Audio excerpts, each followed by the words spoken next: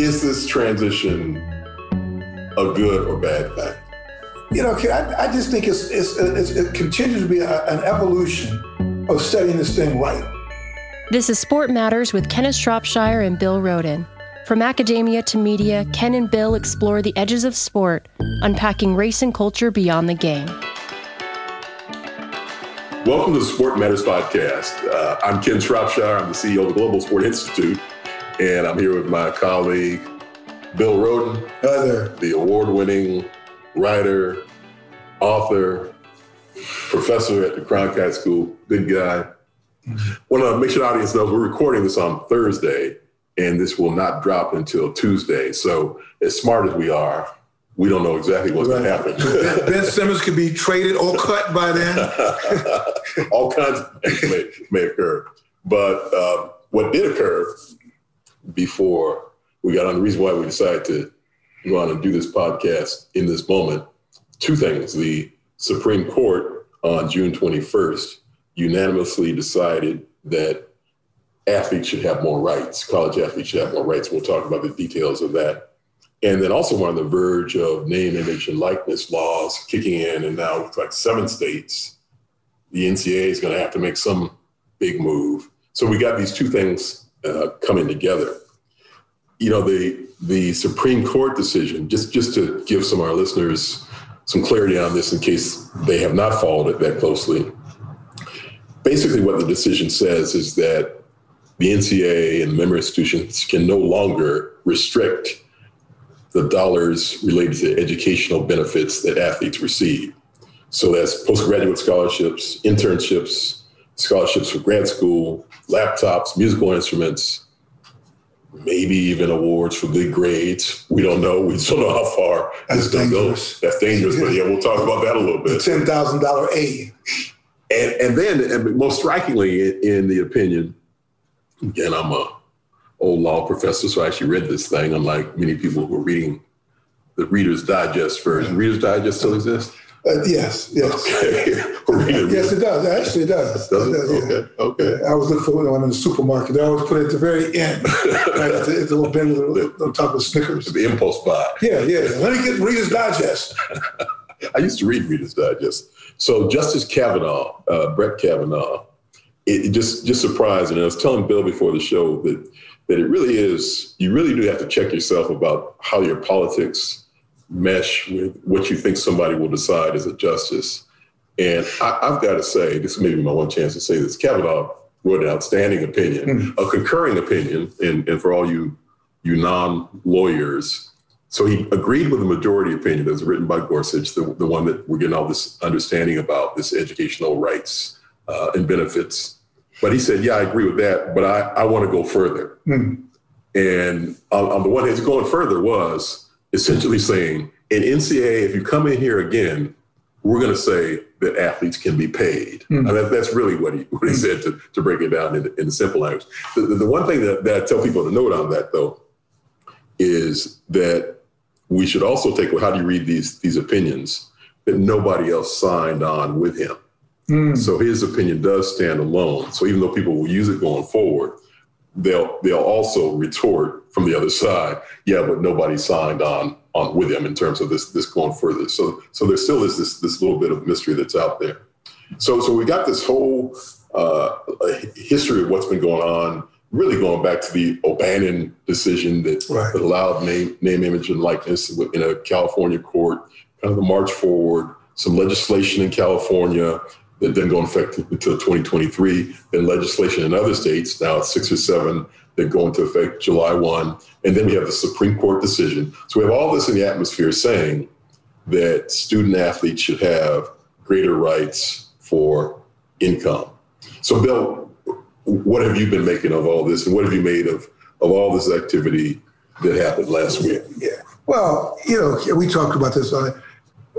In all these years of covering athletics, I realized that most people, the vast majority of people, all they want to know is, are the Georgia Bulldogs going to win? Does this mean that Bubba can play? What is it? I mean, can we still tailgate? Right. Very fundamental stuff. And one thing I was thinking about as you were reading all this stuff is what? I was reading that, saying all that. I'm sorry. You're not reading, of course not.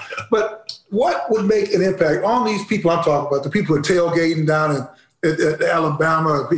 What would make a difference? What would bring this home to them? And would it be that when they're about to tailgate, they see a picture of the starting UCLA quarterback, like on some big, like Budweiser poster, or they see some type of evidence of a commercialization of an athlete that they'd never seen before, of a guy in an ad, or a guy out there selling his own T-shirt, having Herschel Walker, what would bring this home to the average person who only cares whether Bubba can play and whether this makes Alabama better or weaker. And I guess that's the question. Does anybody, with all this happening, your favorite player can now potentially make more money?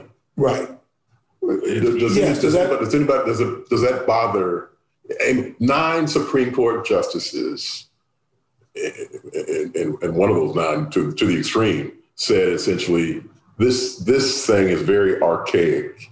We don't care if there's greater revenues provided to these student athletes. And this is across the political spectrum. Which is bizarre. I mean, to your point, at a time where we've been more stratified than at any point in our history, almost, I guess, you've got 9 justices agreeing on this, including some who I don't have anything to do with.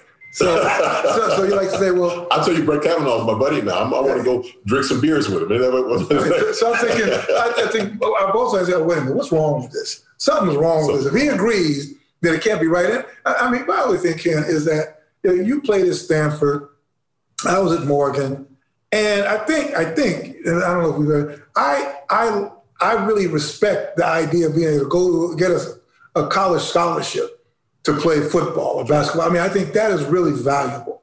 And I'd hate to see anything that where they just dismantle us. With either university, this is just too costly.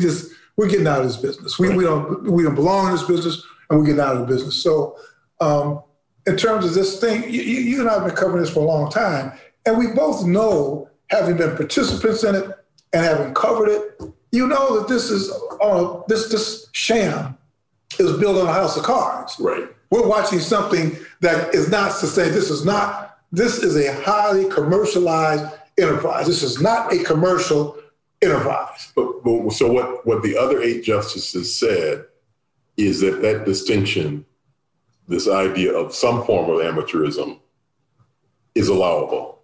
And if that path is to not pay for athletic prowess, so very subtle distinction. You'll pay for education, but you can't pay for athletic prowess. That provides competition in the marketplace because that distinguishes you from the pro market. Now, this is still very, so it's not saying that's what makes this pure or better. It's saying that's what makes college sports. That's what makes it different, right? That's what makes, and they did. Justice Gorsuch, again, lawyer here, read this thing too carefully. Basically said too, but you have not been clear enough. You have evolved over the years and changed. Yeah. Not a positive evolution. You keep redefining what amateurism is under your model. Right. So in some sense, if I'm NCAA, I'm going to run back, if I can, and give some clarity as to what that is. I don't know if you can. I don't know how you define that. But the court's leaving some leeway to say, we'll protect you on this amateurism thing, but except for Kavanaugh, but you got to give us some clarity on what you mean. What is Kavanaugh? I mean, Kavanaugh is just saying, I mean, he's taking a step further, but what does he say? What is he saying is drastic? I mean, he's, because, what's the difference between the Arizona State Sun Devils and the Arizona Cardinals? Well, okay. So here's Kavanaugh's words. Our great producer, Kendall Jones, provided these. Thank you, Kendall. Price-fixing labor is price-fixing labor. And price-fixing labor is ordinarily a textbook antitrust problem because it extinguishes the free market in which individuals can otherwise obtain fair compensation for their work.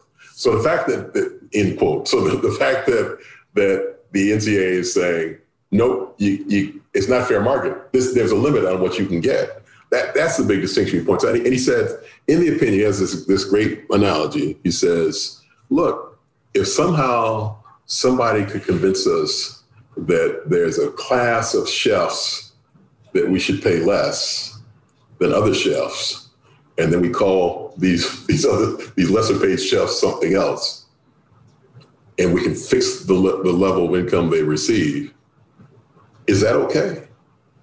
I mean, if you're going to limit somebody, so think about it, if it's not athletes, if it's something else. Right. All of a sudden you come in and say, okay, all riders under 45, you cannot earn more than this amount. Right. But if you're over 45, the sky's the limit. Right. Yeah. And I guess the bottom line is that throughout, whenever the student athlete has been treated differently from the music major, the art major, the drama major.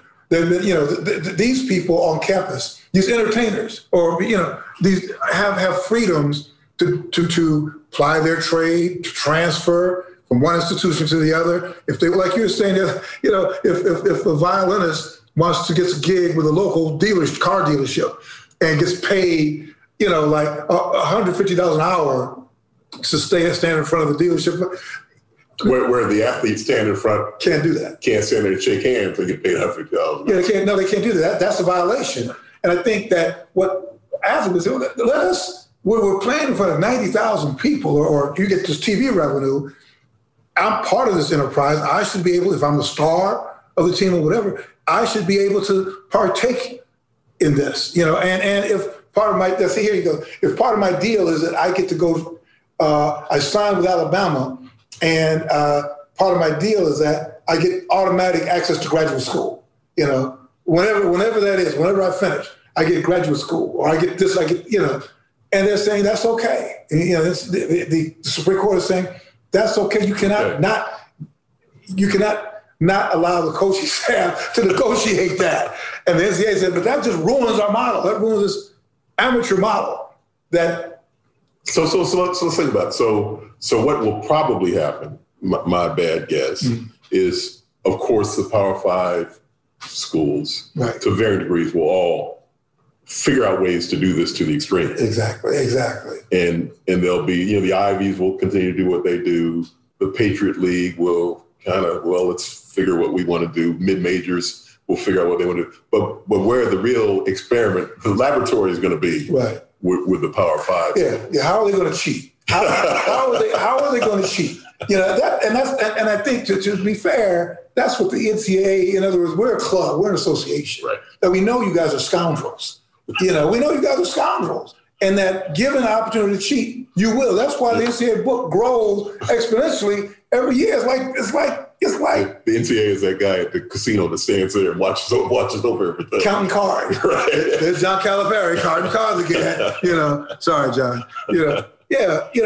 So, but to get back to the basic question about what this does, I would argue that it just makes the student athlete more of what he and she should be, which is part of the student body. But we both know that at the highest levels, they're not really the same. Now, the football and basketball players at revenue-producing schools are not like the average student, right? You could one student works at the library, is not going to come in class next day with a broken collarbone, a broken leg, or something like that. And that has always distinguished the athlete from the other student, that you're also, and see, that's why it's not compatible.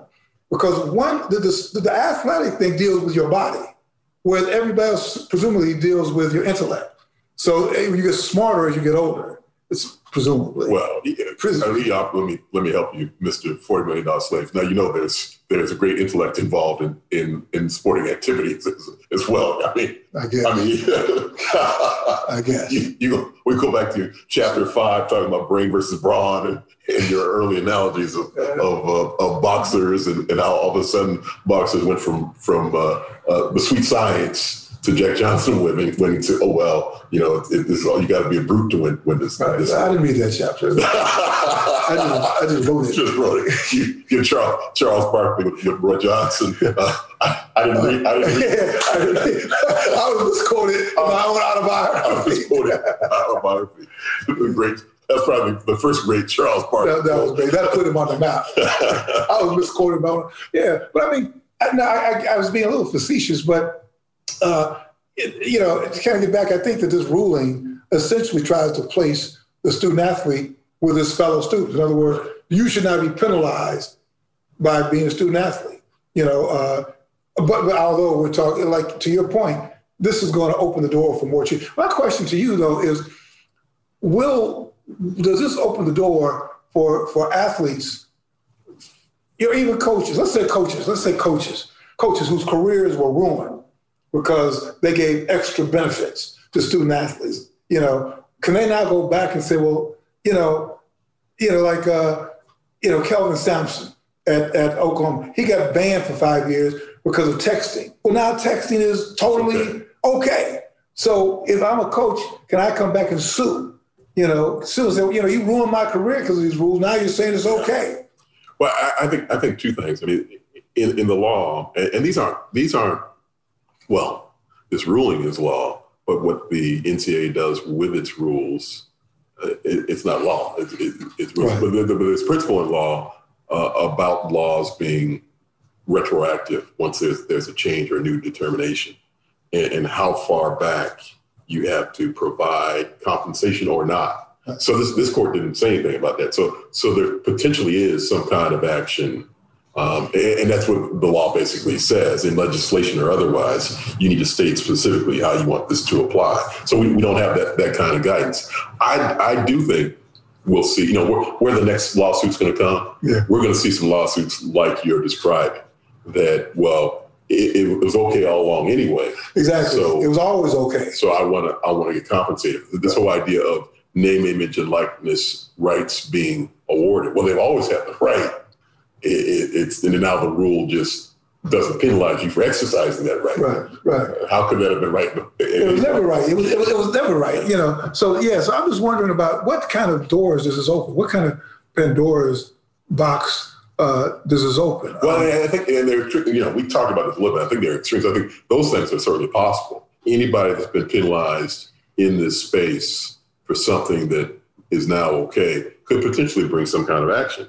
Somebody like me that played, 50 years ago, right. If I wanted to go to grad school now, could I make some argument that I should have been allowed to negotiate for that or receive that? Right. So let me bring some action, not likely.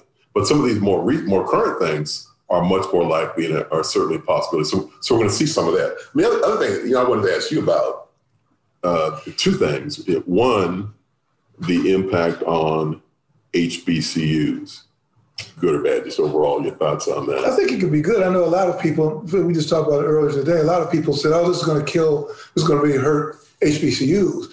And at first I said, yeah, because that's anything that happens is going to hurt HBCUs. But at the same time, if I'm, the people Morgan's recruiting in Hampton, we're not necessarily recruiting same people Alabama's recruiting. So what's to stop them from working out a deal with me that I can go to, Morgan will pay for me to go to graduate school, right? Or get an internship or something that's allowed. Maybe I don't get the same amount of money, but I just think we're talking about two different spheres. And if the HBCUs you mentioned a great idea of Deion Sanders at Jackson State and Eddie George at Tennessee State, and they want to spread their celebrity to certain, like the star quarterback or whatever. We can now make commercials together, or we could do something. Right. Here's Deion selling cornflakes, and he's brought the entire team with him in a commercial. Yeah. And they all get broken off.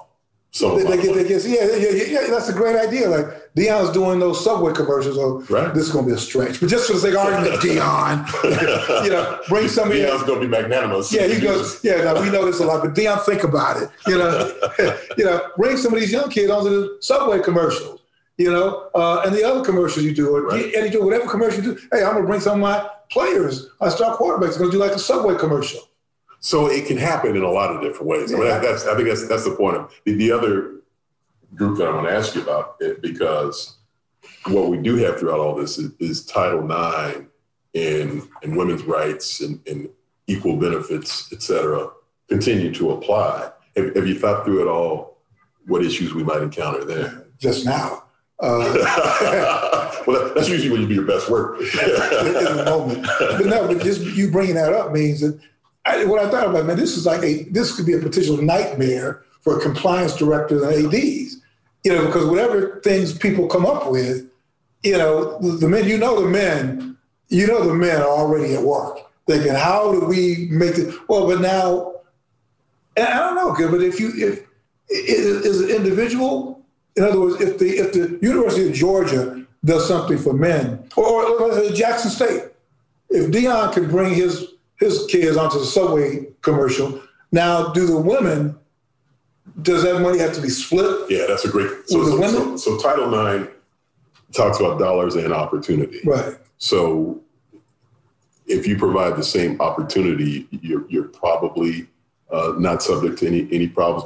But in this process, for example, if you provide some NIL education on how the student athlete can more greatly monetize themselves, you've got to have equal percentages of men and women in there, representative of your institution. Right. So that's there. The idea of if outside the university on their own, they get greater opportunities, women get more than men or whatever it might be. I don't think that's a problem. It's the institution itself. Right. It has to have their hand up. So in terms of these educational benefits, they'll have to be equal. Yeah. In other words, I'll offer you graduate school, so that's I think that's the easy part.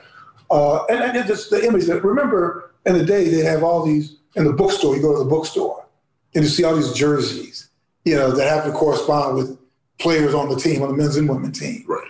Now that has to be, monetized, or I don't know, that's interesting. What kind of formula maybe they don't do that, maybe they do away with that, of not selling jerseys in the bookstore, Well, I mean, the conclusion, you said it right. The compliance officers now have a new challenge. Right. In terms of making sure this is all handled directly. This is why the consulting business in this space, this whole name, image, and likeness, and now the implementation of these educational rights dollars, it's going to be some tremendous shifting around. It's going to be interesting, too, to see how NCAA enforcement operates in trying to be the croupier has got to scoop stuff up. But whoever the security guy is that's watching the table, the NCAA's got they need a lot more cameras now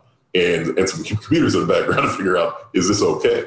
Right. The rule book is going to continue to expand because, like you said earlier, guaranteed, they're already figuring out how do we make this accrue to our advantage. Well, and so let's talk about one more thing, and then we'll close out unless you have some other ideas on this. So the one cheating thing that I keep hearing about, and I shouldn't call it cheating, but we don't know if it's cheating yet, is some version of we will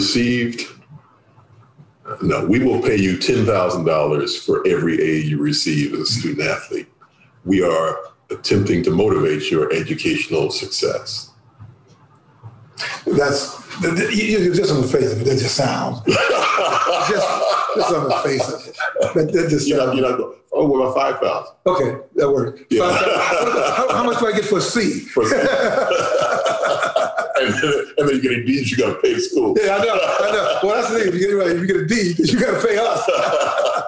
And so then you become unrecruitable. The coach said, no, don't recruit that guy. You're going to recruit this kid? You're literally costing me money.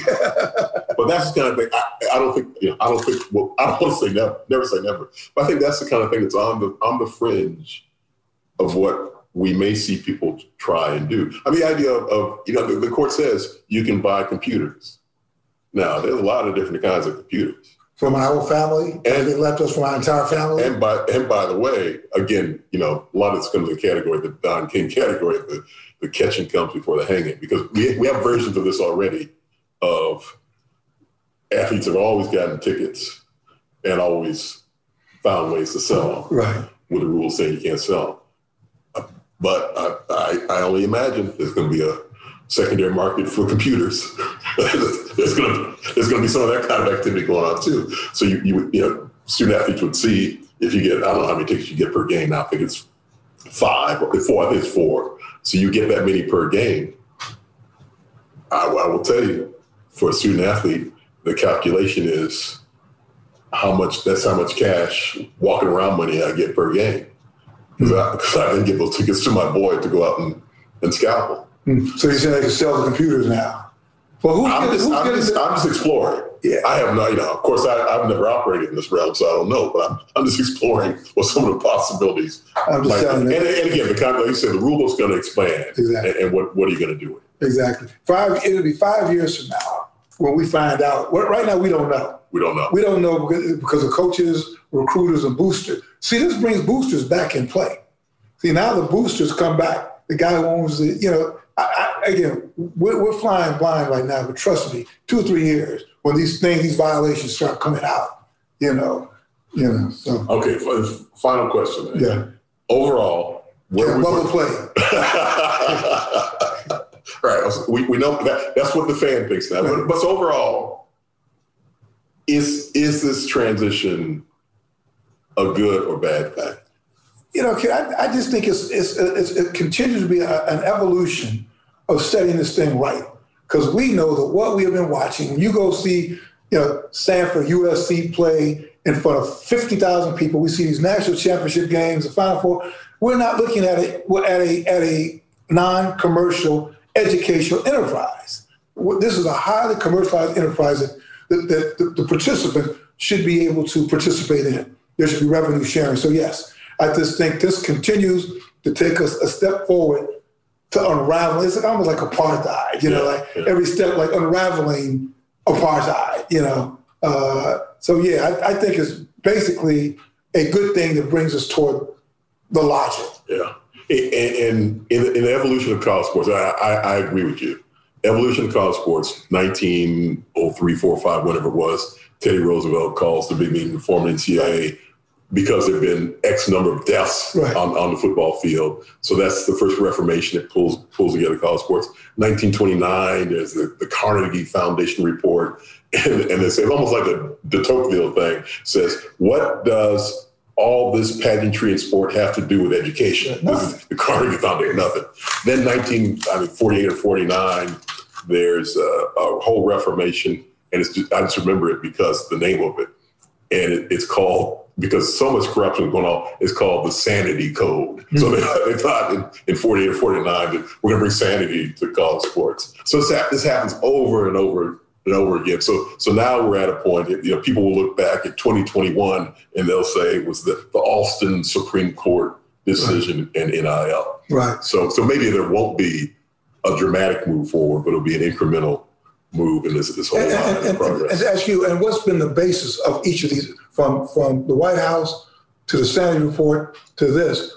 What has been the rationale? Why has this been called into? What is it? What is this trying to remedy? What about this enterprise trying to remedy? So from the 48 on, it's been about fairness and cheating. So more what you're talking about, more the casino kind of oversight. Initially it was safety. And then, the Carnegie was more of a pointy-headed, let's figure out what this college sports thing is all about. Right. So, but from those two forward, after that, this is the first moment where there's been language that really says something like, when you take these family law courses, and I know the shortcut to pass every law school course, the answer to every question on the exam in a family law course is what's in the best interest of the child. It's always what's in the best interest of the child. Professor asks anything, you say, well, let me think about what's in the best interest of the child. But, father's beating what's in the best interest of the child. So this is the first time that there's something that seems to begin to say what's in the best interest of the student athlete, which really, to me, is the model that this should be built around. Right. That's great. No, that's great. That's a great summation. As you're talking, I was thinking, are we going to see, the University of Alabama plays in the Arby's commercial, or in a McDonald's commercial? I mean, I think that would bring all this kind of home to like the average person, like we said, to see Deion's players at Jackson State in a Subway commercial, because everything else is sort of in the abstract. But and what a recruiting tool that could be when you talk about HBCUs, what a turnaround there could be. Then there's more clarity about this idea of hiring celebrity coaches at HBCUs. That's right. Could you imagine? Could you imagine that? I know that this ruling didn't necessarily have to do with that. It had to do with other benefits, educational benefits, but this arena that we're into now has to do with that. Eddie George, leveraging all of his commercial endorsements. Deion Sanders, all of his commercial endorsements to recruit athletes. But this is, as we close, yes. This is the kind of thing that we need to think about. This is the kind of thing that's occurring in this new day. You're right. The tangential piece to it is that celebrity athletes, as they retire, have greater value if they can bring that to these institutions. Right. And trust me, John Calipari is already thinking about this. He's already thinking about, and any coach should,